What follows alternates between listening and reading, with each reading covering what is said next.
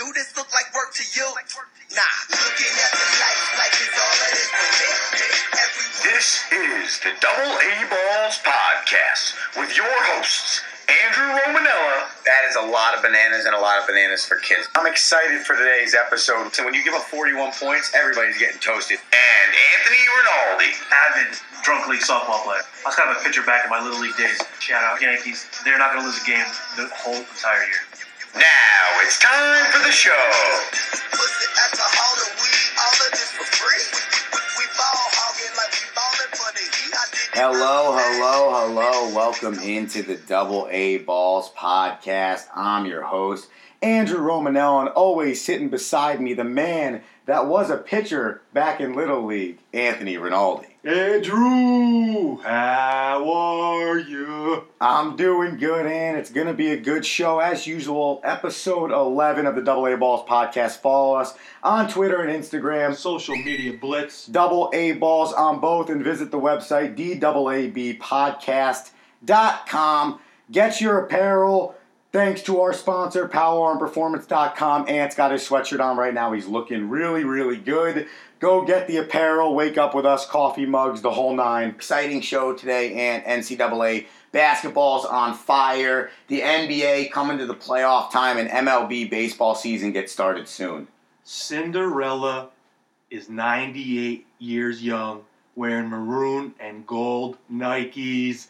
Let's go, Ramblers, Andrew. Tell me you are not pumped for this Final Four showdown. Loyola Chicago versus some squad out there in Ann Arbor, the Michigan Wolverines. Let's go, Michigan. Let's go. Listen, I'm excited for two reasons. One, I love NCAA basketball. I love the Final Four. But two, because I might be a little bit different than most people in America right now. My bracket is, and I'm putting quotes up here, not busted, because I chose Michigan and Kansas in both of the brackets that I picked to be in the finals. I chose Michigan to win in one, and I chose Kansas to win the other. So I'm still alive. You got no shot I'm against some excited. Ramblers. I can't tell you how excited I am for the way I picked that bracket, but more important business to get to, which is the game and the players on the court. Loyola has been a fun story. This 11 seed, before their win in the Elite Eight, had won 3 games by 4 points, and they were a really, really good basketball team. It's a different type of 11 seed. The program 55 years ago had won the national title, which was a huge win back in that day. But present day, that team and Sister Jean, your girl, are riding a wave right now into the Final Four. Let me do some quick math there. 55 years ago, Sister Jean was probably cruising around 43. If you think she's killing it now at 98, you know she was running around 43. Probably over there at the nunnery school, wherever it's called, the convent, I believe. Same pair of Nikes? Perhaps. I think she's upgraded. But you gotta give a little love to the Missouri Valley Conference. You know, Give me some love. Back in the day, it was just a few schools to mention: Wichita State, the Shockers, Creighton. You know, those kind of schools always carried the Missouri Valley Conference. But now you got a new school on top, and that's the Cinderella Loyola Chicago team. And they just win, Andrew. Doesn't matter. Like you said, 4 points, 3 games. I think it's unheard of. Probably set a record. And they joined the Missouri Valley Conference, I believe it was in 2013. So they're a newer school to that conference, only 5 years. And the crazy thing is, when you look at this Loyola Chicago team, you look at the run to the Final Four and wonder how the team kind of got here. Was it just a lot of luck on their side? They made a few big shots. But over the course of the year, this Loyola Chicago team has had a really good percentage beyond the arc. And inside the arc, I found this interesting, 60% inside the arc on the season this year. And you look at that and say, this is why this team has found a way to win, because they were a top 20 defense in the 2017-2018 regular season. They shot 60% from inside the arc and 40% from three. Shout out Loyola Chicago. Let's go. I'm rooting hard for them for the mere fact that they're actually they have the longest winning streak heading into the Final Four. 14 games. One better Then you're Michigan Wolverines. Yeah, they got a 13 game going in. But isn't that crazy? 2 teams, and that's the definition of this tournament, Anthony, is 2 teams that have to come in on fire. I was listening to Jay Wright's interview this morning, and he was talking about how early on in the season, Villanova, and we'll get to that game in a second, but it's important for this point, that early on in the season, Villanova was making a high percentage of buckets, and he kept telling his team, listen, we can't win like this all the time. We're not going to be able to score all the time. And they kept looking at him going, Coach, we keep scoring, and we keep winning by scoring a lot of buckets. Well, eventually it died down, and he spoke about 2 games, Seton Hall and Providence, where they couldn't make buckets, and they had to grind out wins with rebounds and defense and making foul shots late in the game. That's what this is right now. Getting hot late in the season rides you through the NCAA tournament. That is how you make a run like Loyola's made now. That's how you make a run like Michigan. I mean, Michigan lost at one point 14 games ago to Nebraska by 20 points. Where is Nebraska in this tournament? Golfing. They got left out. Golfing. So you can lose bad games through the course of the year, but both of these teams, and quite frankly the other 2 teams, hit their stride at the right time. And that's the key in this tournament. Let me tell you, all 4 teams we have in the Final Four right now won their conference title game. That's interesting. And I think that's so huge. Not to jump to baseball, just because I'm so excited for it, but in the midst of our season right now at the college level, we're 15-7. We're 3-1 in conference. And last year, our team made a run to the College World Series, won the East region, and went to the College World Series and finished 3rd. However, didn't win our conference tournament that year. Now, they went on a run. They won, I think it was like 28-31 to finish the season. Something along those lines to get to the regional and go to the College World Series. But they were bounced in the conference tournament in 2 games. And to me, it is so important to go and perform in the conference tournament heading into NCAA play. You obviously, don't ever want to end your season prior to the playoffs on a loss. You always want to end the season, as I just mentioned before, going in on a good streak. The team's playing well. They're hitting their stride. That's how you want to go into the NCAA tournament. That is playing in your conference tournament. If you can go out and win a championship before you go compete for a championship, think about how important that is for your team. All 4 of these teams went out, and quite frankly, Loyola Chicago, out of all of them, needed to win their conference tournament because there's no at-large bid coming from the Missouri Valley Conference, so that's 1. You knew Kansas was in. They won their regular season. You knew Michigan was in, but I think by Michigan winning their conference tournament, they turn into a 3 seed instead of maybe a 4, 5, or possibly 6 seed, which changes your track in this tournament. And Villanova, quite frankly, might have still been a 1 seed, but by going out and winning the Big East, they solidify themselves a 1 seed, and now they've made a run for the second year in 3 to the Final Four. Obviously, all eyes will be on the Villanova-Kansas game. That's a great matchup. Obviously, some true number 1 schools. You saw the good matchup with Kansas and Duke. Probably the best game of the tournament. That overtime game, man, that was an unbelievable game to watch. And Grayson Allen, that shot, listen, I think it counted. I think I was watching SportsCenter. They counted it. It hit the rim 5 times and then didn't go in.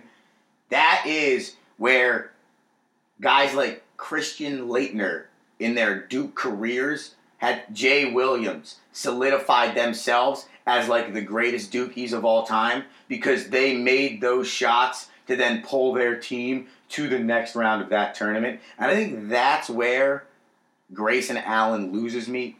Throw the kicking stuff aside. Just talk about his straight-up basketball play.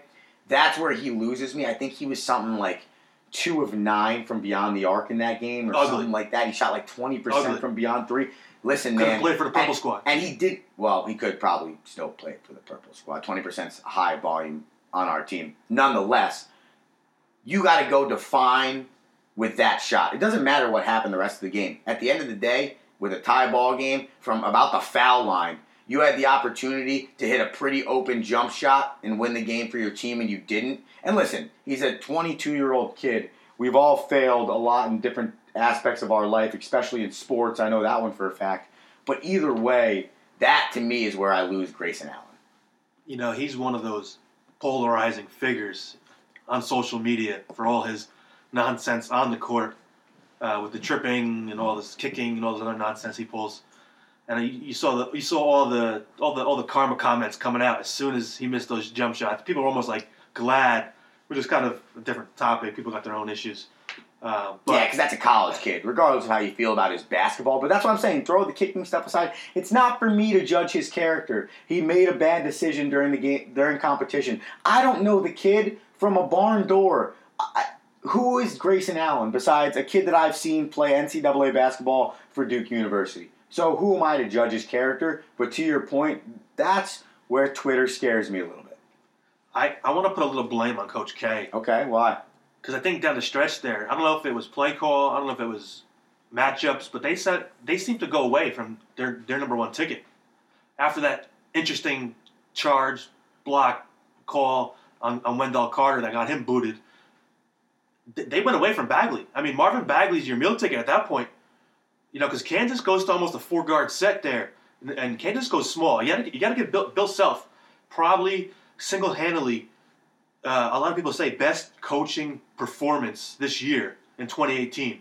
This is the best version of Bill Self, which is kind of scary when you look at the run that Kansas has had the past decade, because they're a pretty solid squad. But Coach K, I mean, Marvin Bagley, I mean, he's got to be, if he's your so-called top 10 lottery pick next year in the NBA, which a lot of pundits believe he is, how do you not feature him in that towards the end of that game? I know Grayson Allison, what kind of name is that? Grayson Allen. That's how he played. Wow, that's a dig there, Andrew. That was a good one. Even the coach pulls one out. You gotta give the big man the ball. But, I mean, I'm going to go back to Loyola Chicago, Michigan real quick, because I believe, obviously, all eyes will be on the other game, but I think this is going to be a high-octane, offensive game. I know Michigan kind of lets you play, kind of is good on the boards, so, you're not going to get many opportunities. But I think Loyola Chicago, with those shooters, they got a dude by the name Ben Richardson. Watch out for him. I mean, he's taking Splash Brother type threes. And your boy Cluster. But here's my problem with Michigan.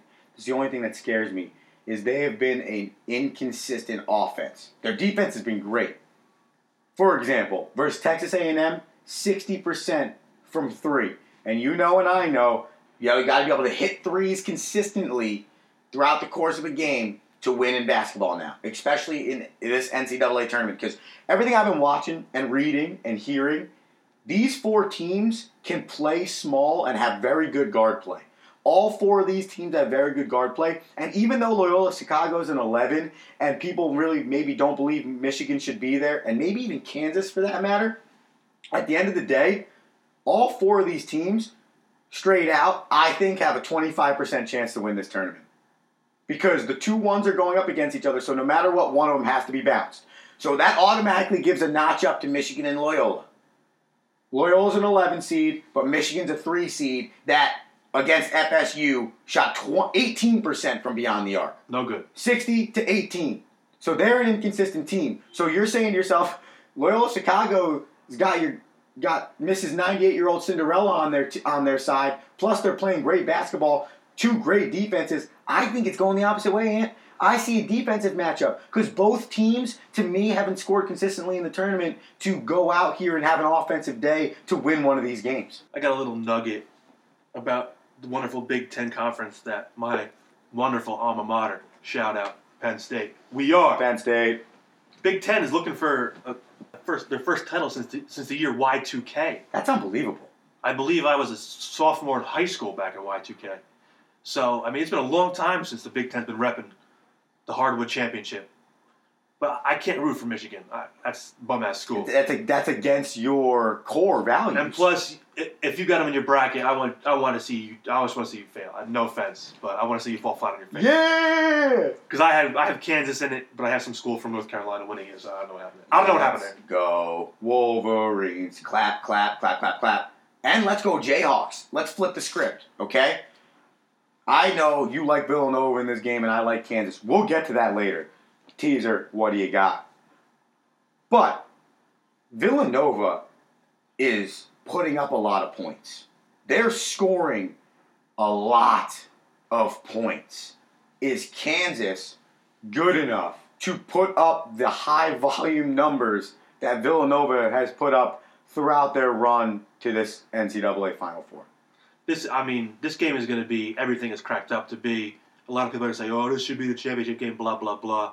But this is why they seed it so interestingly. This is what you hope for. You get the 1 versus the 1, and like you said earlier about Jay Wright, he in his interview he gave a lot of credit to that Seton Hall victory, that 1-point victory that they barely scooted away with, because he goes, "We shot horribly," which kind of a backhanded compliment to Seton Hall there, because if the other team doesn't score very much and you still lose, what does that say about you? But every Seton Hall basketball team ever. But he talked about that and how that mental fortitude of that 1-point victory, knowing that they could go into a game, beat a team single-handedly on defense, on running the fast break. But Kansas, if you watch that Kansas-Duke game a little closely, because Duke runs that interesting 3-2 kind of zone defense that they kind of took from Syracuse and Jimmy Boeheim. And you saw Kansas and their mentality of cutting and driving and ditching off and finding the shooters on the 3. And Kansas can shoot the ball well. Newman, Graham, those dudes can shoot it. Your boy Malik Newman. Love him. How many points did he score? All 13, I think, in OT. Against Duke? Yeah, was that 18? I believe. 13? He scored 32 in the game against Duke. I have all 13 here to seal it. And in the last 7 games... All-American Malik Newman. Last 7 games, and probably going to be a first-round draft pick this year. Benched. He's playing... Bill Self benched him earlier in the year because he wasn't showing up. I love it.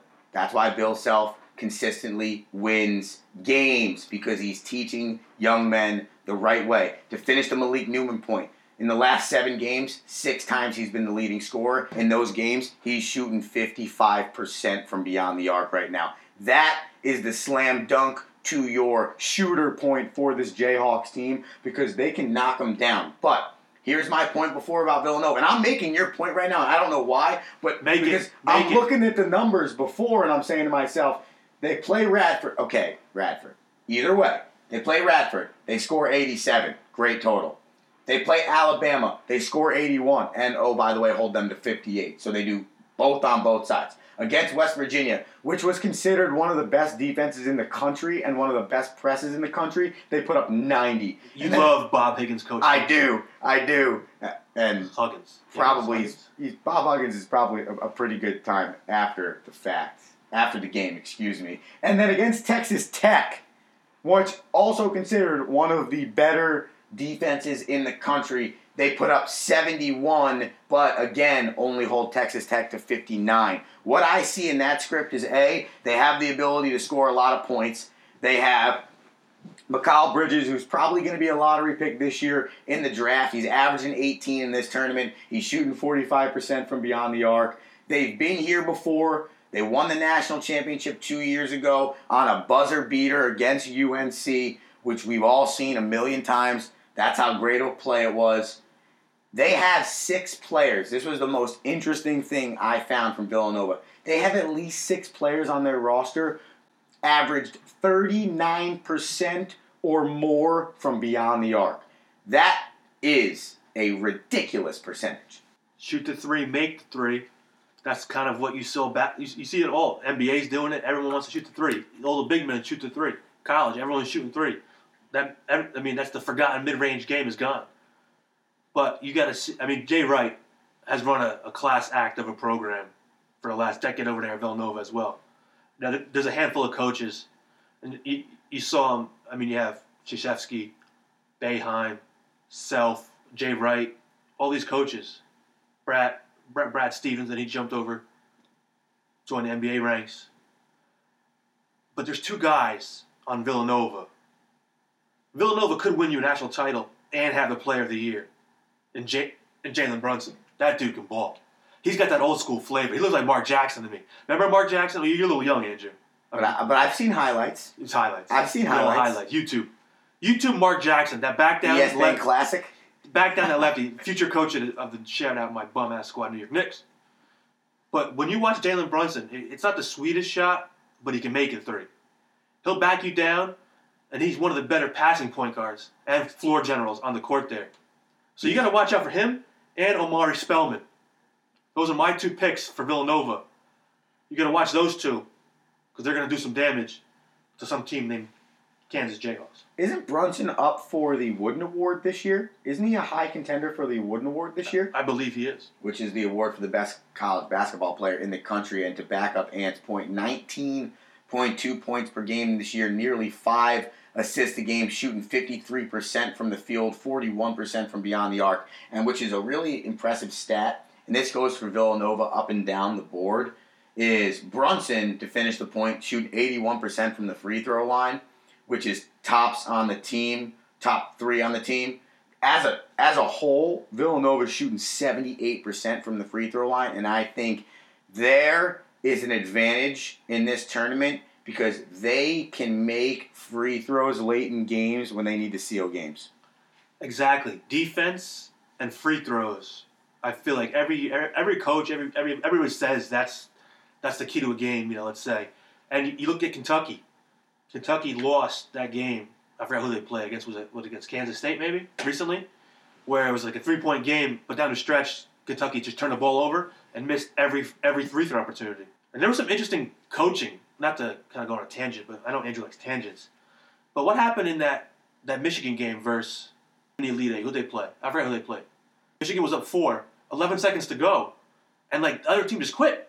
They weren't. Florida State. What happened there? Even if you foul and they make 2 free throws, a 6, you bang a 3, it's only a 2-possession game. I listened to Florida State's head coach talk after the game, and he said, and he was pretty upset. He said, "Listen, we lost that game not in the last 15 seconds. We lost that game throughout with our play." I don't know if that was a statement to his players. I don't know if he legitimately just said to himself, "It doesn't even matter if we foul. We're probably not going to go down and make these shots anyways. Let's just end this game down by 4 or whatever it is and go into the locker room." But when the reporters asked him after, he got a little frustrated and he kept saying, "We lost this game not in the last 15 seconds. We lost this game throughout."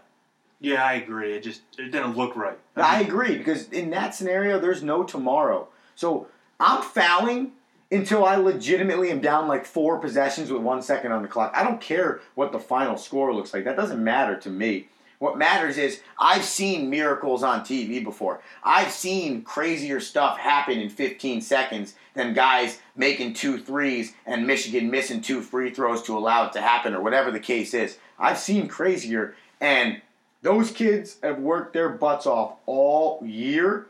See, if I'm them, I would have just fouled on my own. Who cares? Go foul. Oh, coach, I didn't hear you on the sidelines. And then who cares? Get the ball and go. You never know. Yeah, someone needs to step up there. That's, I guess, spur of the moment. Maybe the nerves got to you, but someone needs to foul there.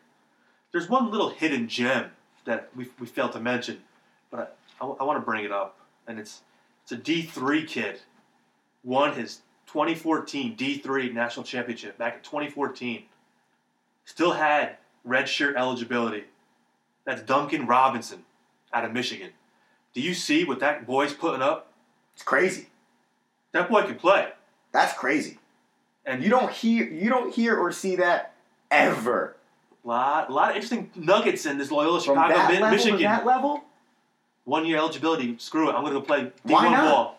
And I'm going to do it. And I'm gonna, Andrew, how old are you? You got 1 year left in the eligibility? 27. No, unfortunately. I think I'm 32. I think I got plenty of years eligibility. Well, if I go get my graduate's degree, I could go sit on the sidelines of a basketball team. There you go. I'll be the best cheerleader. I'll work hard in practice, too. I'll bring the intensity up. I'll lead the squad. I don't need to play a minute. It don't matter to me. I don't need to play a minute. I'll go be a cheerleader, and I'll get the gear. And before we move forward, we're just letting you know that this NCAA update was brought to you by Frankie Franchise Construction. Frankie Franchise Construction would also like you to know that the Loyola Chicago Michigan game is at 6:09 on Saturday, March 31st, and the Kansas versus Villanova game is at 8:49 on Saturday, March 31st. And when you need to know who to get your doors, windows, kitchen, bath, a renovation, an addition, someone that's reliable, hardworking, that's Frankie Franchise Construction. Email him at frank.franchiseconstruction@gmail.com or call him at 973-789-6236. Franchise Construction is located in Hawthorne, New Jersey, and is one of the best in additions, renovations, and remodeling. They can do it for you. They do it also. Call or email Frankie Franchise Construction at frank.franchiseconstruction@gmail.com or 973-789-6236. And while you're on the internet, slide on over to DAABpodcast.com. Pick up your apparel. Subscribe to the podcast. You can find your link for iTunes. You can find your link for Anchor. You can find your link for Podbean. You can get the link to PowerOnPerformance.com to get your DAAB podcast apparel. You can get it all. Head on over to the website. Andrew, do you realize MLB starts soon? NBA playoff hunt.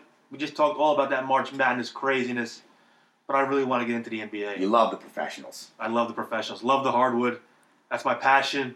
7 teams already locked up playoff berths out of a possible 16. A little less than half, right? Quick math. 5 out of the East, because we knew the East is a mess. Right. I mean, there's basically 6, 7, 8. They're fighting. There's 3 teams that are fighting for 6, 7, 8. Basically, going to get a first-round exit. It's really just, hey, let's get another 2 games at home for the owner. Make a little more moolah. Right. Toronto and Boston lock up to 1 and 2. Cleveland, Philadelphia, and Indy all lock up 3, 4, and 5. In the West, we know Houston and some team formerly known as the Golden State Warriors lock up the 2 seed. Formerly known as correct. Hurt. They need Injured. They need some players off the scrap heap. Well, KD's about to come back.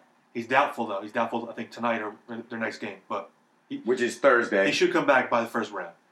Yes. I would sit everybody till the first round. And the thought is, with KD out, Klay Thompson probably out, and Steph Curry out for the first round, there's enough talent on that roster that you could possibly beat whoever your first round opponent is. But, and this is what I wanted to say to you, because you brought them up last week.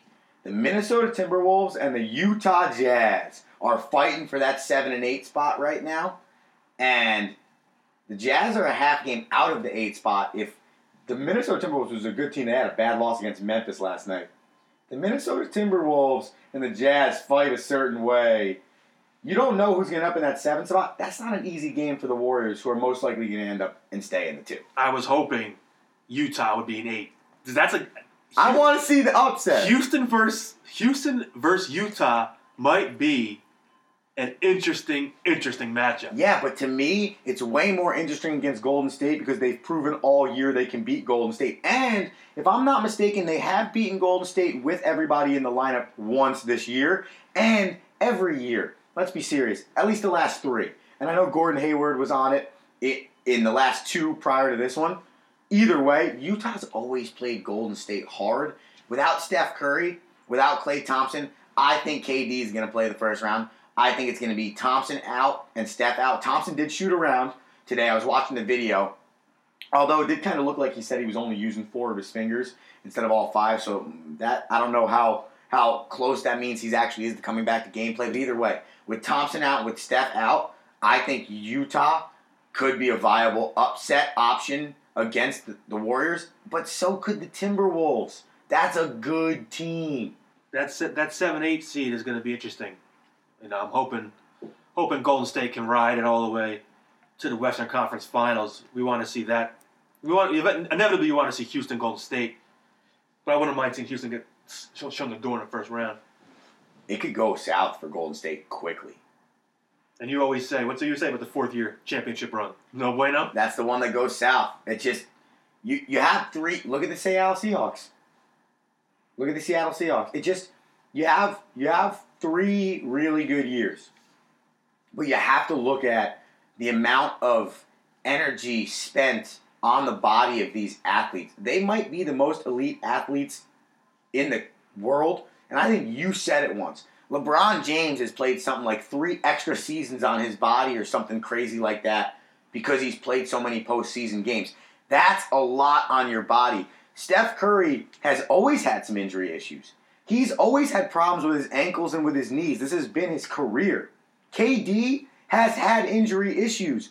The Thunder had to go through a playoffs without KD because he was injured. They also had to go through a playoffs without Russell because he was injured too, and KD carried the team. That's why I think eventually they're going to go to the Western Conference Finals. But with the amount of injuries you're seeing, that's why I feel like the fourth year is always the drop-off, because that is 25 extra games on each one of those guys' body. And let's be serious, KD does play hard. Steph plays hard. Draymond plays hard. When they're in the lineup, that's the one team I feel like never takes a night off. If they're in the lineup, if they're in uniform, those dudes play hard, and they play D. They play D hard. That's going to happen. They always say when you come back from an injury, you tend to overcompensate for that injury when you happen to do something else. Whereas I think what happened with Steph was just kind of unlucky, because you saw him kind of hustling for a rebound, and the big man, JaVale McGee, fell on and rolled up on his knee. And that's where he got the grade 2 MCL sprain. So, it wasn't like he just tweaked the knee because he was favoring his ankle, which is maybe a good thing, bad thing. Because, yeah, you're right. Steph's been hurt a lot. He's for a little guy who runs around a lot, it doesn't take that much contact. He's kind of on the injury log a lot more than he probably should be, which kind of scares you. But the other thing that scares me is that Klay is also with him on the injury sidelines. That means 2 of their 3 lethal weapons are on the bench. And listen, Swaggy P is a viable backup option. They have a rookie right now that's becoming a viable also backup option. But I don't care what their names are or who they are. They're not Steph and KD and Klay Thompson. They're just not. So anytime I lose one of them, it's just a whole new ballgame. No, you're right. You can't expect to go into any kind of 7-game series without your top guns and expect to win. Especially with Houston. I hope Houston just keeps winning and rolling, because eventually I feel like they're going to hit a wall, and that one or two game loss is probably may shake them a little bit, because CP3 hasn't played that many games down the stretch here. I feel like he's got a little bit of a bum hamstring. And those injuries don't go away. Always with CP3. He's always hurt as well. And I just don't trust them enough right now, because I haven't seen James Harden and CP3 do it late in the playoffs. We've talked about this a bunch of times. Everybody talks about this. But for me, and that's the same thing with the Toronto Raptors on the Eastern Conference side, you can win 60 games and 50 games all you want in the regular season, but what you do in June matters the most.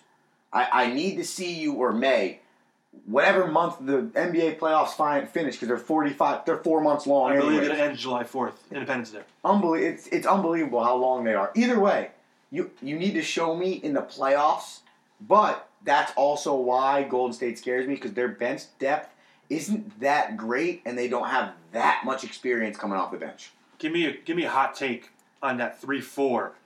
Portland jumping your OKC with that nice victory the other night. That was a crazy game. There was a little bit of heated pushing and shoving, which I feel like always happens when you play the Thunder, because Melo always feels some type of way about something, and Russ is just going nuts. You got that gorilla from Australia, yeah, Steven Adams. He loves a fight. I love him. Big Kiwi, baby. Just drink a Foster's and go punch somebody in the face. I love him, man. Steven Adams, that's the jersey I need to get. Yes. That's the jersey, because everyone else I choose leaves, although then he'll probably get traded next year.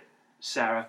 That's the jersey, Steven Adams. Either way, it's a good race right now. Portland's up right now on the Thunder. That was a big win. They're up 2 games on the Thunder right now.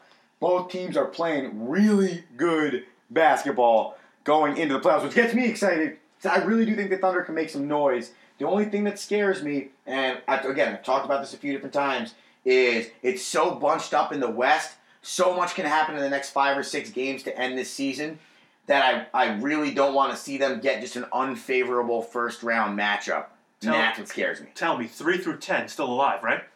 But, yeah, they Is are. that but separated by four games, right? At the most? Yeah, and the Clippers are in the 10 spot.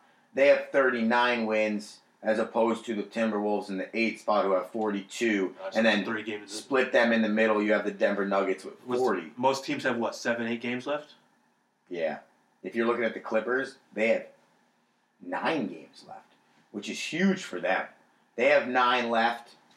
The Nuggets have 8 games left, and the Timberwolves have 7 games left. It's going to be, it's going to come down. It's basically going to say who wants to play Houston.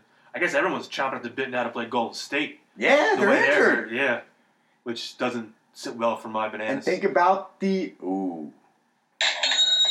bushels of bananas. You thought you bought green bananas. Well-ripened bananas. Well-ripened now bananas. Now they're brownish, yellow, real brown. These rotten things bananas. happen to all the kids out there. Time to make banana bread. To all the kids out there. I'm more excited, though, Anthony, about the Eastern Conference race right now because your trust the process has been playing some really good basketball, winners of 7 in a row. Welcome back, Mr. Fultz. How about that?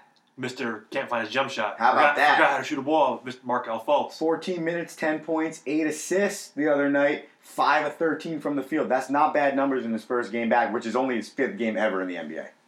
Right. He's going to have these next week to really, show up, kind of get back in that basketball shape, work on that jump shot because for some reason he lost it. I think they're working on something.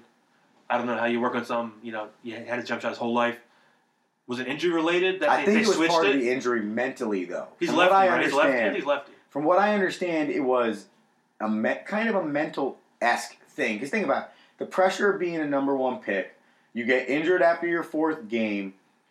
You were hoping to obviously come in and help this team become a playoff contender. And they've become a playoff contender without him. Now he wants to get into the fold, or the Fultz, and try and help this team make a run in the playoffs. And I just think as you're doing your rehab, you're a young kid, I just think it was something mentally. And I'd seen some video of it, and it looked ugly. We've talked about it a little bit before. It looked ugly. But at the end of the day, he came in and was very efficient off the bench for them in the 14 short minutes that he played with 10 points and 8 assists. And I think right now, forget the jump shot, forget anything else. If he can deliver that every single day, the remainder of the season, and moving forward, this team is going to be seriously dangerous to contend with in the playoffs. I think there may be a few veteran guys away. I don't think J.J. Redick can pull that kind of weight. You still take the LeBrons over everybody. Right. I think there's two teams, especially with that Kyrie news, with his little bit of Surgery? What they call it? Microscopic? Yeah, but it's like non-invasive. Non-invasive, Something yes. like it's like minimal. Like yeah, okay. But any kind of surgery, they relieve the tension I wire. believe it's 6 to 8 weeks. They relieve a tension out wire. too. Right, exactly. So with that news, you got to give Boston credit. They won again last night, beating up on They're a winners terrible of 4 Suns team. straight with that win. But I think it's Toronto and Cleveland that are going to meet head-on in the Eastern Conference Finals. But you're right. Philly's going to be tough. But I'm almost of the mindset when a guy comes back from injury who hasn't played all year, who's kind of a young player like that, who's not used to the NBA, not used to the playoff, will he mess up that Philly? Because they won 6. They're grooving. They won 6 in a row. Before that, obviously they won 7 because they won last night. They're grooving. And Embiid seems to be the Hakeem Olajuwon light. Yeah. And they're like you said, they're moving. He sparks them, man. That Joel Embiid is so good. He is so good. And once he started coming back from the injury, started playing more minutes, and really started to be able to affect this team, think about it. He only started playing back-to-backs around the All-Star break. And the way he had to start his career because of that injury and how careful they had to be, he only played his first. So think about how well they've played after the All-Star break. Well, all of a sudden you can have Embiid in your lineup more days. You can get more minutes out of him because now he's fully healthy to handle that. Think about how that helped jump them in the second half of the season. The question always becomes, no matter how well you're playing, when you don't have a lot of experience, can you have a group of young guys overcome that by simply just being confident enough to not care? I don't know if I can't trust the process in the playoffs because you haven't seen the process in the playoffs. You hope that Embiid brings this kind of, obviously you think he's going to bring this kind of intensity, maybe even more come playoff time. But that is a lot of wear and tear on the big man because this is his first full season, or at least a number of 82-plus games, let's have you. But I can't bet against the King. He owns the East. And as long as he's there, he's got 4 or 5 decent players around him, which he does now. I think everyone's coming back healthy. We'll see what happens with Coach Lou. Kevin Love's back in the fray now. That's kind of his go-to guy. Come down the stretch where he kind of, he trusts Kevin Love to make that big jump shot We've seen it time and time again. K Love from the corner makes that three. We'll see what. I know Rodney Hood was hurt, but was that day to day? I think it was day to day. I'm not sure if that was day to day. Cleveland's won 5 straight. Right. So and LeBron's a walking triple double. That bum only had 8 assists the other night. Bum. Playing so good. Can he get 2 more? Come on. In his 15th year. Playing so good. He ages like a fine wine. Joel Embiid has played 62 games this year for the 76ers. Okay. Which to him, right now, is his first full season. Because he's only played 93 in his career, including the 62 this year. And Joel Embiid went to college where?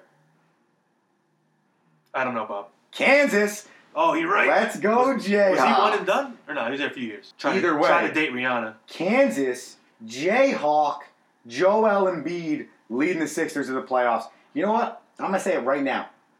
If you can take LeBron, Team LeBron, or the field in the Eastern Conference, I know you take Team LeBron. I take the field. Correct, Bob. I take the field. Man bet? Man bet. Hey, how about the 20 bananas I won, or excuse me, I won. You won on, I just wish I won. My team was so good. For our All-Star. Frankie Franchise Construction NBA All-Star matchup. Become a sponsor. First draft. Become a sponsor. AAballs@gmail.com. How about we double up, make it 40 bananas? Double or nothing. 40 bananas, and it is the field versus LeBron. Versus Team LeBron. Versus LeBron. No, LeBron himself. I'll take that. I'll take LeBron himself. You will take Team LeBron, and I will take the field. Correct. To get to the championship. Get to the championship. To win the Eastern Conference. Write that down. Well, it's recorded, so it's there. There. Boom. I like that. That's what I'm talking about. That's what I'm talking about. Other than that, and you said it before, there's really... that's why I take the field, though, because I think there's more than probably... There's about 5 or 6 teams that can win it. But from the Western Conference side of things, it's 2 teams, and that's it for me. And I love OKC, and I want them to go all the way. But I just don't know if they're going to have the firepower, and if Melo keeps missing buckets to win games late and keeps missing free throws to... lose games late and misses free throws to lose games late. That stuff scares me. Is Roberson, what's his deal? He's out for the season, right? Yeah. He's not coming back? I believe it was, if he does come back, it's probably late in the playoff run. So he's going to be MIA for you. Andrew, I want to ask you, my question regarding this whole NBA talk. You always say, can Houston bring it? Can Houston provide to you what is needed? You're talking about playing defense, and they're a top 5 defense all of a sudden under this wild Mike D'Antoni running gun, shoot the threes under 7 seconds. They have arguably the MVP, and clearly LeBron James is the best player on the globe, which is round, not flat. Kyrie. FYI. But just looking what James Harden does on a night in, night out basis. The man just performs. He just wins. He gets to the basket. He shoots at will. He'll shoot 30 feet out and drain it without breaking a sweat. He'll take it to the hole. He gets these ridiculous foul calls and gets to the line like 39 times a game. The man is unstoppable. I haven't seen anybody able to guard him. That's the thing. He has the ability to lead a team all the way through the playoffs. He has that ability. They showed a clip the other day of, I forget who they were playing against, and they counted, I think it was 4 people at one point tried to guard him, and it was just like as simple of movements Frogger. As it looked for him. For you and I, we're probably tearing an ACL by the time we get halfway through that. And 1, 2, 3, 4, see you later. And as he's going up for the left-handed layup, you out 5, and it becomes 5 by the end of it, of the defenders of the other team just staring at him. And you're saying to yourself, this man is so good. Literally, the other 4 players on his team doesn't matter right now. Everybody's eyes are focused on him. Somebody needs to build Sam Presti a statue. Seriously. Russell Westbrook. For that draft. Kevin Durantula. and James the Beard Harden. And I know everyone said it before, and you've said it to me before too. There's And I've said it. There's not enough basketballs on that team. for Don't those you three. wish you could have seen it for 2 more years? 2 more years. That's all. I don't know if they win a title. I don't. I have no idea. But I just wish I could have seen it for 2 more years because at that point, James Harden was a little unknown. You knew he was good. The 6th man of the year. Everyone knew he could play, but he was unknown in the facet of could he lead a team. You knew KD could lead a team. You knew Russ could lead a team. It was unknown if James could lead a team. You knew he could be a top 20 player in the league, but you didn't know if he could lead a team. And then he went to Houston, took the bull by the horns, and legitimately turned that city clocks back to the days of the Houston Rockets with Kareem, with Tracy McGrady when he came over there, with Yao Ming, when they used to go and contend year in and year out for the playoffs. That 94 Houston team that So broke my Knicks' heart. Those old school Rockets uniforms when they were red, white, and blue. Oh, I want to see some of those. I don't think, as an OKC fan, it's got to break your heart. Well, I have someone for you if things are breaking, and maybe we'll slide this over to Don LaGreca as well because I know he needs some fixing in his studio, and he is a Hawthorne guy, and we have Hawthorne glass for you. Have you been looking for somebody to fix that broken fence or that broken window from the storms we've been having? Have you been looking for somebody to fix that shower door after you stepped out of it on Saturday night while you were pre-gaming before you went out and you slipped and broke it? Hate when that happens. How about that mirror while you were putting your makeup on and you tripped and fell or doing your hair trying to look good? Hey, those things happen. If they do, call Hawthorne Glass. Angelo has been in the glass industry for over 30 years, 3 decades plus. Ladies and gentlemen, call him 973-427-4344. He will not judge you for how it broke, but he will make sure he helps you fix what broke, and use promo code AABalls to receive an additional 10% off of your first purchase. Hawthorne Glass, our man Angelo, he's our guy. And you know what that means, Mr. Rinaldi. It's time for our favorite segment. What do you got? I think I actually got one last week. You did get one. I picked quite the game, quite the matchup. Our wonderful Loyola Chicago Ramblers coming through for me. And because you picked that victory for Loyola Chicago over Kansas State, who they, for lack of better words, whooped up on, you get the point in the game because I chose the Villanova West Virginia game, and although it was a very good game until Villanova pulled away a little bit late, at the end of the day, it goes to you in Loyola. So that brings us to 10-9 Romanella and 9-10 Rinaldi. And the performer pick, both Anthony and I decided average picks. We're going to call it a wash. Only fair. Only fair. Anthony's pick had Clayton Custard had, I believe, 15 points. My man had a nice assist, though. 3 on rebounds, that 4 last 3 assists. to really seal it for the Ramblers. So I was excited for that. And my pick of Mikal Bridges had, I believe, 16 Makes points. the big point. Makes the big shots. Yeah. He didn't play A few assists. Yeah, he played few well. rebounds. He played well, but you know what? Both played well. Right. So that's why we figured we each couldn't take a point there. Split it down. Or we could have if you want. We could have. You could have given it to Andrew because you had 1 point more. Whatever. But I mean, whatever. Come on, stop giving things to Andrew. We'll split He's it. the host? What is that? 10-9, 9-8. Romanella in the lead. We have a different what do you got coming your way this week, Anthony. So I'm going to ask you something different.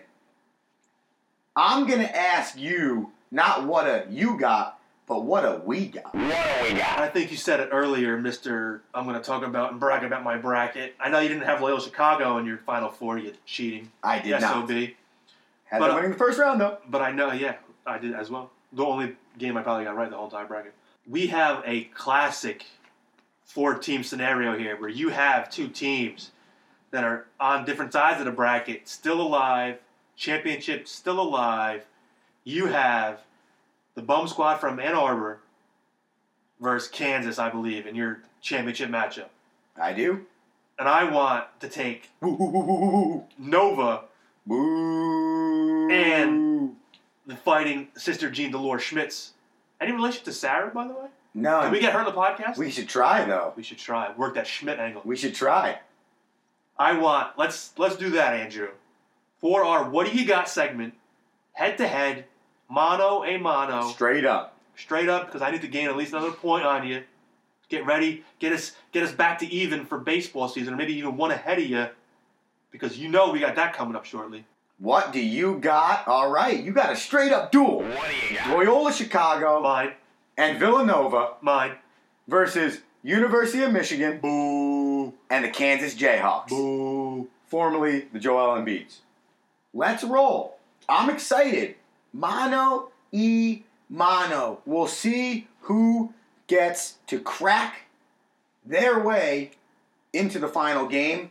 Just like a reminder that this segment is brought to you by Hawthorne Glass. And if you have anything cracked, call your way to Hawthorne Glass at 973-427-4344. That is What Do You Got? It's our favorite segment. But it does not mean we're done today, because there's one more topic you came in excited to talk about, although your New York Yankees may have lost a big clog in their lineup this year. I came in excited, Mr. I'm always excited. Coach Baseball Guru. I'm always excited. That's true. You always bring an extraordinarily awkward amount of energy to the podcast world. Greg Bird went down. I think they're going to say Big. 6 to 8 weeks. I know it's not Giancarlo and Aaron Judge, but that's big. I think he got the Fred Flintstone foot injury. Too much. But it's recurring. That's the problem with a foot injury, Andrew. And you know what? Last year at first base, the Yankees really didn't have an answer. And that was kind of one thing that I felt always held us back a little bit, even though we were one game away from the World Series. That first base position was just a constant rotation of mediocrity. And frankly, I don't even care, like you just mentioned, it's not one of our big name guys. So for power-wise, it's disappointing because Bird's going to provide that pop, that lefty pop. But I think I'm going to miss his defensive presence because, he was like almost like a Mark, not as good as Mark Teixeira defensively, but Bird played a solid first base. And you'll notice, we signed Neil Walker for 1 year. He can play that first base position, and I believe he's going to play a few games, the remaining few games before they start on Thursday. And he may get some burn at first base, Neil Walker. But, how many scoop ground balls are gonna be missed now? How many errors at first base may happen now because Greg Bird isn't there? I don't know. And the other option there, besides Neil Walker, is the 26-year-old Tyler Austin, who was in AA and AAA with the Yankees last year. He has had a sample size in big league baseball, which excites you. He's had 51 games over the course of the last 2 seasons with the New York Yankees. He's hit .236 in that time with 7 home runs and has had an OPS of .741. So he's showed that he can handle, I say that lightly, the stick at the major league level, but again, only 26, small sample size in 51 games. Does have 7 bombs in those 51 games, which is something that you love to see, especially as a New York Yankee and a first baseman, which is a power position in any baseball organization, but specifically in New York because of that short porch. So that is going to be interesting, but I think if you're the Yankees, and I don't want to say there's a right guy to lose to injury, but I think that's the right guy to lose to injury. I think you couldn't lose Giancarlo. You can't lose Aaron Judge. You can't lose Didi Gregorius. You can't lose Gary Sanchez. And I know you could say that for any team, but the New York Yankees are so strong in 3 categories. They're very strong offensively. They're very strong in their bullpen. And I think, personally, this year they're going to be very strong defensively. Yeah, and you can think of every sport, and if you're solid up the middle, You're good. that's typically a recipe for success. Yeah, we recruit catchers, shortstops, and center fielders. Every center fielder should be able to play left and right. Every shortstop should be able to play second base and third base. Every catcher should be able to potentially be a third baseman or a first baseman, or in some aspects also some of those positions of pitcher. And you saw last year Aaron Hicks out in center field, crushing the defense, Yep. robbing home runs. Yep. Didi Gregorius. Huge. That single-handedly, Brian Cashman signing Didi Gregorius, after a legend retired. This dude seemingly just fit that position. That took on that role. He knew he wasn't Derek Jeter, but he has filled that shortstop role. I don't want to say like Derek never left, but I mean the dude has a Smooth cannon transition. for it. Unbelievably. Like you couldn't write a better script. No, you couldn't. You couldn't ask for anything better because he wasn't really succeeding in Arizona when he got it traded. This was a second chance trade for Didi Gregorius. He was supposed to be the shortstop of the future for Arizona. He showed glimmers. Arizona traded him away at a pretty good value, which is what the Yankees took when Jeter was leaving, and as smooth of a transition as you could ever ask for. Dude has a cannon, plays defense, has a stick, and he's hits for power. He'll produce in this lineup with this. He can run because there's a lot of people out there who put. He'll be hitting fifth or sixth. He was hitting fourth for them last year. They put these rosters out there. These potential. I have a potential Yankee roster. Just. Let's see if I agree with this. See if you agree with this. Obviously, it's going to be a little different now, especially with Bird news. We'll have Judge lead off. Why not? Right field. Reckless. Giancarlo Stanton. This is the opening day lineup for you. Giancarlo in the 2-hole, DH. Gary Sanchez behind the plate, batting 3. We'll have Didi at short at 4. Hicksy at 5 in center field. Drury at third base in the 6-hole. Walker in the second base 7-hole. Tyler Austin and Brett Gardner in left field. Tell me you don't want to play for New York Yankees right now, Andrew Romanella. So good. They're going to be And your so boy, Luis good. Severino on the mound. 3:37, Thursday. We're amped up. Baseball is here, Andrew. Throw a baseball right at my face right now. How do you feel about this whole Aaron Judge leadoff thing? Just because they're facing a lefty. I believe it's J.A. Happ starting for the Toronto Blue Jays in Game 1. What happened to Stroman? Is he injured or did he get traded? No, he's not injured. No, really? They're starting J.A. Really? Over at Stroman? As of right now, Stroman will be a Yankee. that is the probables for this Thursday's opening day matchup between the Toronto Blue Jays and the New York Yankees. There was a lot of talk about what was the premise of starting or putting Aaron Judge in the 1-hole. That's because they're facing a lefty. Listen, Aaron Boone wanted to do this. This is Aaron Boone's call. He ran it past his analytics guys. He said, "Hey, run this metric," because Aaron Judge. Let me go on a little tangent here. I heard on the radio Thursdays on ESPN Radio. Shout out our favorite radio station, ESPN. Mark Teixeira talks about it all the time. He'd rather have a guy with a high on base percentage rather than a guy with a high average. Yes. He preferred that guy. Well, I would say prefer, but he said, he goes, I want a guy who walks and gets on base. And Aaron Judge did that last year. Yeah, he strikes out a lot, but he also takes a lot of pitches, and he walks a lot. Yeah, the multiple home run, multiple people on base home runs are nice, but Aaron Judge is going to get on base for you. He's going to work the count, and he's got a little bit of a motor. He's not going to steal you all those bases, but he won't be a clog leading off. No, he won't be a clog speed-wise when you're expecting your leadoff guy to be able to go out and create some havoc on the bases. So whether that's going first to third on a single, stealing a base, seeing a pass ball, seeing a ball in the dirt, and be able to take the extra bag. And I forgot who brought the stat up, but pitchers apparently struggle. A lot of Major League pitchers, for some reason, struggle in the first inning, whether it's command. Aaron Judge may see a fastball or two groove just because the pitcher's trying to find the location. And then even if you walk Aaron Judge, you got Giancarlo right behind him. But that's early, though. Early on in the year, this is what I think happens if he stays as the leadoff. Now, I don't think he's going to. Do I think they do it a few times? Sure. I think with the Bird injury, you may want to start Gardner. You may want to shift the order a little bit, but if Bird comes back, I could see Aaron Judge leading off. Well, what's the line on Bird? 6 to 8 weeks? 6 to 8 weeks. Okay. But that's going to be a nagging foot. Yeah, right. 2 months. 2 months, come back. 6 to 8 weeks. 6 to 8 weeks, and then come see your doctor again. But I do agree with you that the right decision now that Bird is hurt is to put Gardner back in the top seed. This is how I'd probably go.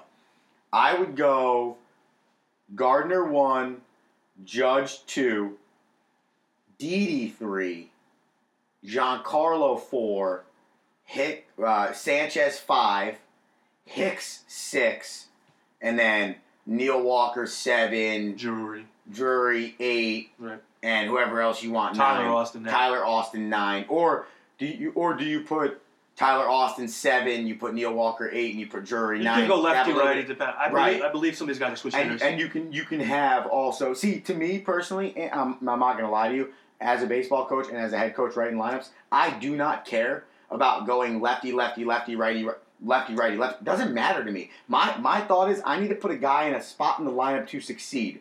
If he's a lefty or a righty, it doesn't matter. If I feel like he's going to succeed in the 4-hole, he's going there. If he's going to succeed in the 7-hole, he's going there. And I could care less if if I had 9 lefties facing a left-handed pitcher, I don't care. Because if I believe that's the best lineup for us to play that day, I'm putting it out there. But that's how I'd go if I was the Yankees. Because I just think that Gary Sanchez, I think last year we saw struggle in the first 2 months. And he obviously got injured, was out for a month or 2. We saw him struggle in the first 2 months. I put him in the 5-hole. A little bit less pressure. You're hitting after Giancarlo Stanton. I think that Didi can handle the 3-hole. Imagine that, like, Didi Gregorius. You almost flip those two. Like, you're thinking Didi should be a 2-hitter and Aaron Judge should be the 3-hitter. But with the way the Yankees are trying to do this analytics thing and get Judge up as many times as possible, you do want to keep him in at least the 2 spot. And that's where I think it fits the best. That was a great little point there, because I think someone did the math on it already. And I want to say, if he batted in the leadoff all season, he may potentially get 40 to 60 more at-bats. Yes. Which is a chance for, what do you think, 10 more home runs? Then that's the idea. And even if it's not 10 more home runs, you made a point before. He gets on base a lot. It's 40 to 60 more times. Now, Michael K. made the point, what is the 2-hole? Maybe 20 to 40 more at-bats, 25 to 50 more at-bats? Is it really that big of a difference when you have a natural leadoff hitter in Brett Gardner, who 41% of the time last year got on from the leadoff spot? 44% of the time Aaron Judge did. 41% of the time from the leadoff spot, leading off the game, specifically Brett Gardner got on base. I remember a lot of those playoff games. He just battles. That little nugget he just rips foul balls and takes pitches. And you want 10, 11 that guy. pitches. 10, 11 pitches for a relief pitcher.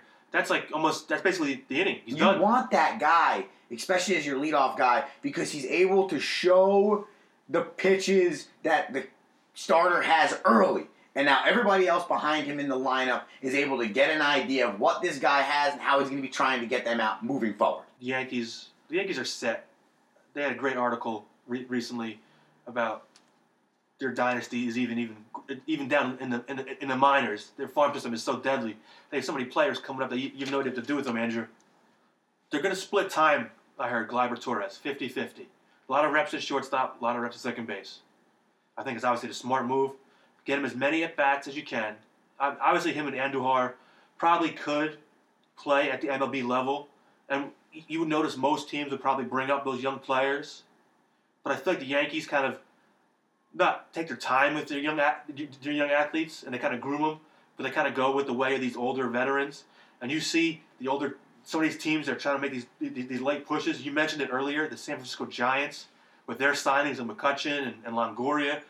Terrible injury, Bumgarner. I know, 6 to 8 weeks. I was looking for that matchup, Kershaw versus Bumgarner. I know. But unfortunately, that's going to be shown. Is it the worst thing in the world, though? And I wanted to talk about that injury. Is it the worst thing in the world for your best arm to not throw for 2 months? Because it's not a pitching injury. He broke a pinky. On his pitching hand, though. On his pitching hand, which stinks. That's grip. That's got to be grip. You're a coach. Tell me, grip. Yes, that's coach. absolutely grip. Absolutely grip. And the problem, too, is these guys throw with so much torque and so much velocity. A lot of their fingers will get ripped up a little bit, too, from the seams. So you also don't want to be dealing with that issue Blisters. as well. Right. So they're going to let that fully heal. There's no need to rush them back. But is that too long for them to get too far behind in the race? That's exactly what we heard this morning. Buster Olney said it. He was like, for some reason, the scheduling, out of that 6 to 8 weeks where he's out, they played the Dodgers 10 times. Yeah. I think in 28 or 23 games. This is how it worked out this year. Which Bumgarner probably would have started 3 of those games. Yep. So, yeah, I think this is actually a big injury. Shout out my fantasy league. Traded Bumgarner. Thank the Lord. Smart. Traded him before the draft. So you can take the bananas you might not be taking ripened from the Golden State Warriors and hopefully recoup them with your fantasy baseball squad. Got Kershaw still. Kershaw go. He's the man. Always. And the Dodgers are always in the mix because Clayton Kershaw. And the NL West is so good this year. Let's talk about the Yankee crosstown team from Queens. They set their rotation, I believe. Let's go Mets. I love the New York Metropolitans, and I like what's happening. They optioned Zach Wheeler to the minor leagues. He had an 8.10 ERA, Anthony, this year in spring training. That, to me, is absolutely the sign. Noah Syndergaard, obviously, is your number 1. Jacob deGrom. Then Steven Matz DeGrominator. is number 3. Matt Harvey 4. Jason Vargas 5 for the Metropolitans. Or you might have a combination of... I thought I saw Seth Lugo. That's because, you just read my mind, you have a combination of Seth Lugo, not really Robert Gazelman, he's probably going to be a bullpen guy, but Seth Lugo because Vargas is hurt right now. Let me throw in a quick little tangent here. Since you're an old school baseball kind of guy, I heard there may be some talks about a 6-man rotation. Well, some teams may think about that yes. this year. The Angels, the Mets, and the Rangers, I believe, have been linked to a little story about a 6-man rotation. What are your thoughts on having a 6-man rotation? You heard, who was it, complain? Cole Hamels? I don't mind it because so much is about conserving these guys' arms now. And that's also, I believe, part of why Major League Baseball wanted to move the World Series up now, because you don't want these guys who have already played a 6-month season throwing in 40-degree weather as hard as they possibly can late in the season. You need these guys fresher. They are why we're watching the game. I mean, they are the attraction. And when Noah Syndergaard's out for 5 months, or Steven Strasburg can't throw in the playoffs because he's coming off of Tommy John, or Matt Harvey screws his career up for 2.5 years because he threw too much in the season after coming off of Tommy John, you're looking at it saying it almost just makes sense because we're so worried about these guys' arms. Why doesn't this just become a normal practice in baseball where even if it's not a 6-man rotation, but every 5 starts, you get the 6th one off? And you get an extra 10 to 14 days. Listen, I get the repetition of it. I get how you get ready as a starter compared to how you get ready as a reliever is 2 completely different worlds. So when you're on a regimen of 4 days off, the 5th day you're throwing and it gets consistent, that's great. But at the end of the day, you're a professional. If I give you an extra 5 days off and you take 10 days off, there should really be no change to what you're doing. What's the difference? That's my feeling on it. There's a lot of golf to be played for those pitchers in between starts. Scary. You know your boy Eugenio Cespedes loves to golf. Not anymore. He hasn't played a round of golf since midsummer. He said it. That's what he tells you. After all the issues. But 6-man rotation nonsense. How about the Tampa Bay Rays, I read, are going to go to a 4-man rotation. Crazy. On the fifth rotation being a straight-up bullpen. Bullpen day. Just straight up get the bullpen arms out. Yes. That seems to me like someone's trying to think outside the box a little too hard. Someone's been drinking that. I think apparently Joe Madden left the Kool-Aid still in the cooler over there at Tampa Bay with that nonsense. It's outside the box, but only slightly. And here's why it's only slightly outside the box. They're going to suck anyway, though. We do this all the time. We play a 4-game conference weekend. Single Friday, 9 innings. Doubleheader on Saturday. Single 9 innings Sunday. Okay? We then probably usually play a midweek series, maybe 1, maybe 2 games on Tuesday, Wednesday, whatever it is, and we'll go bullpen day.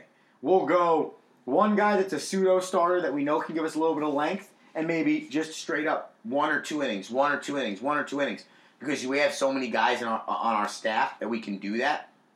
So is it outside the box for Major League Baseball? Yes. But is it that far outside the box in terms of the baseball world? No, because at the high school and the college level, but specifically the college level, you'll see a lot of midweek bullpen days because of you really only have 4 starters, and really at the end of the day, most of your season is based upon how well you do in your conference play. You see it in all the MLB rosters. They stack the bullpen. I feel like they always throw extra arms in the bullpen. You're in the day and age where you only need 5 innings out of a starter. You were just set him up, I'll knock him down. You just gave me the segue of the year, Andrew. Look at this nugget. From 2010 to 2017, it's a 7-year window for my math. Actually 8, I guess if you count by years, right? In 2010, 67.1% was a percentage of innings thrown by starting pitchers. Now, last year's 2017, 61.9% percentage of starter pitchers innings thrown. It's huge drop. That is a decrease of 5.2%. It's huge. Year of the reliever. And I think 2018. Terry Francona and Andrew Miller have been at the forefront of this. And Joe Girardi was too, because he used Andrew Miller a little bit in some weird roles as well, where he wasn't really just a setup guy or a closer. He came in the 4th, came in the 7th. He's your I need 3 outs guy. That's what he is. That's it. You need the 3 biggest outs of the game, Andrew Miller. Wherever those outs are, you're going to get them. And that started changing the wave in baseball. And yeah, we have one of our best bullpen guys right now at the college level who we feel the most comfortable bringing in from the 4th to the 7th inning. Not because he can't get the 8th and the 9th inning outs, but because we realize how important when your starter doesn't go 5 innings or 6 innings, how important it is to stop the bleeding as to the reason why your starter's being taken out of the game so early, because he's probably getting shelled or doesn't have any command. So you need that stopper, and oftentimes your best guy is the stopper. That's why you put him at the end of the game to finish the game. Well, we see the value in that kid being in the 4th through 7th inning, and that ends up actually working out and has been a real trend in baseball right now. You said it earlier. Fangraphs provided me a little nugget, and said the Yankees are by far the best bullpen. Oh, yeah. I have that going for us. Oh, yeah. I just want to quickly run through the Yankees starting rotation. I know we mentioned that team from Queens, who I don't like to mention by actual name. Let's go Mets. Meet the Mets, step right up, then beat the Mets. Hey, Oh, greet the Mets. Luis Severino's going to start us off. We got Tanaka, CC, Sonny Gray, and then my boy Jordan Montgomery picking up the 5 seed. And we'll see Chance Adams sooner than later. He just got to figure it out there in AAA. And of course, like I told you, I think in episode the Ocho, maybe even 9, Yankees by June are going to be shopping for. Yes. They'll be shopping for a starting They'll pitcher. be buyers. We Trade have deadline. way too much, and I say we because obviously I'm part of the team. Yeah, absolutely. It's your fanhood. We have way too much talent in AAA. We're actually overloaded. Stacked. We have too much. I hate to brag, but I'm going to brag because, like I said, we're going to go 162-0. With the Bird injury, I'll say we'll go 160-2. I'll give 2 losses. I heard a joke the other day that was like, if the Mets and Yankees wanted to make a trade, and it hurt me a little bit, but it was pretty funny. The Mets and Yankees would want to make a trade. When whoever came over from the Mets came to the Yankees, which minor league system would they be involved in? So it was like, all right, so the Yankees are stacked. Yeah. If they were to make a trade with the Mets for a position player, starters taken out of the conversation, for a position player, when they got traded over, would they be able to be a bench guy on the Major League roster, or would they just go straight to the minor leagues? Double it. And I think besides Rosario maybe, and Conforto and Cespedes, Yeah, and Jay what is Bruce, the Mets start? I had to shout out Jay Bruce. He's on my squad. Fantasy. Frazier maybe. Other than that, I'm sending Travis Darno home. Yeah, oh yeah. Please. I'm thanks. probably sending Dom Smith. I don't care. Oh, we'll do I don't first need base. Jose Reyes, but either way, it was pretty funny. Last year, all 6 preseason favorites basically won the division. Yeah, 4 of which straight up runaways. balled out. Obviously, Yankees Red Sox was a tight matchup down the run, and everyone's talking about Houston and Yankees. I feel like everyone forgets about Boston, Yeah. and they did win the AL East last year. That's what scares me about Boston this year is they're the unknown, and I've said this to you so many times. I want to be the underdog, especially with the talent they have on their roster. I want to be the underdog from the Boston Red Sox. That team is stacked, but it's the same conversation we have in the NBA. Same conversation with the Houston Rockets, the Toronto Raptors, especially with who's kind of considered their ace. Maybe not that much anymore, but David Price. If they want to be very good, their starting pitcher needs to be starting pitching needs to be consistent. Everyone knows that. That's baseball, right? We just said it. 5 innings. Get me 5, get to the pen. Their pen is okay. It is not Doesn't great. scare me. Doesn't scare you. So their we want to starters get to their pen. need to get to the 6th or Chris the 7th Sale inning. scares me. He's the only one that scares me. Chris Sale, David Price. Doesn't scare me. Yankees. That's the thing. Yankees tattoo David Price. But that's my point. even all the way back in Tampa days. Yes. So if you want to make it out of the AL East this year, David Price has to step up. It can't only be Chris Sale leading that staff. Give me some. You talked about some kind of not some say sleeper picks, but what are some squads you think have a chance to do a little damage besides your heavy hitters? Like All I right, said, so we're going to take the Red Sox, the Yankees out of it. We're going to take the Indians out of it. We're going to take the Astros out of it. We're going to take the Washington Nationals out of it. We're going to take the Cubs out of it. Dodgers. We'll take the Dodgers out of it. And that's it. So we'll take those 7 teams out. All Okay? right. Which we all know, everyone out there that watches baseball knows those 7 teams are legit playoff and championship contenders. Okay, great. I will give you 2. Well, Nationals will always blow it, so they blow. I love it. I will give you two that I am looking at. I got a few. Go ahead. Okay? The Milwaukee Brewers Boo. made some moves. Christian Yelich being a big one for them. I love that move. The Milwaukee Brewers, one. No pitching. And two, the Colorado Rockies in the NL West. That is a tough division, but that is a very good baseball team. You could also say the Arizona Diamondbacks. We already talked about the Giants. I gave you that one last week. I had those two, yes. And the Seattle Mariners. I mean, there's a lot. They're too banged up. The Angels, Detroit. Mariners are banged up. And is their starting rotation even good enough? I like that last one you did. Say it again. Say it again. Tell me again. Is their starting rotation even good No. enough? What was that last team you mentioned before I rudely interrupted you? You said it before. You thought it could be a playoff team. The Angels? Oh, yeah. Tell me again. The Los Angeles Angels of Anaheim? Mike Trout. Who was it? Oh, Is this the year? You think they get Buster in? only said this is the best version of Mike Trout, which is kind of scary. Which is very scary. He struck out, I believe it was one time in spring training. First time 45 at bats. First time was like Wednesday. He struck out. 45 at bats in spring training. Shout out, he's on my squad as well. That's unbelievable. Unbelievable. Well, it is going to be a wild and wacky MLB. I'm excited for it to get started. Thursday. Mets open up at 1:10. They play the Cardinals. Yankees 3:37 at Toronto. I am pumped. I'm excited. Baseball season is just so much fun. It's going to be fantastic out there. We're going to remind you, if you got a favorite ball club, you got something you want us to talk about on the podcast, you want to get in on the debate, whatever it is, follow us on Twitter and Instagram. Social media. Blitz. Double A Balls on both. Visit the website, DAABpodcast.com. Get your Double A Balls apparel from PowerOnPerformance.com, our sponsor for the podcast. Tell your friends. Download, subscribe. Get us the clicks, the likes. Tell your friends, and that is it. I am Andrew Romanella. Alongside me, as always, the Little League All-Star on the hill, Anthony Rinaldi. Peace out. This is the Double A Balls podcast, and we are out. This has been the Double A Balls podcast, powered by Power Arm Performance, your leader in baseball and softball training apparel.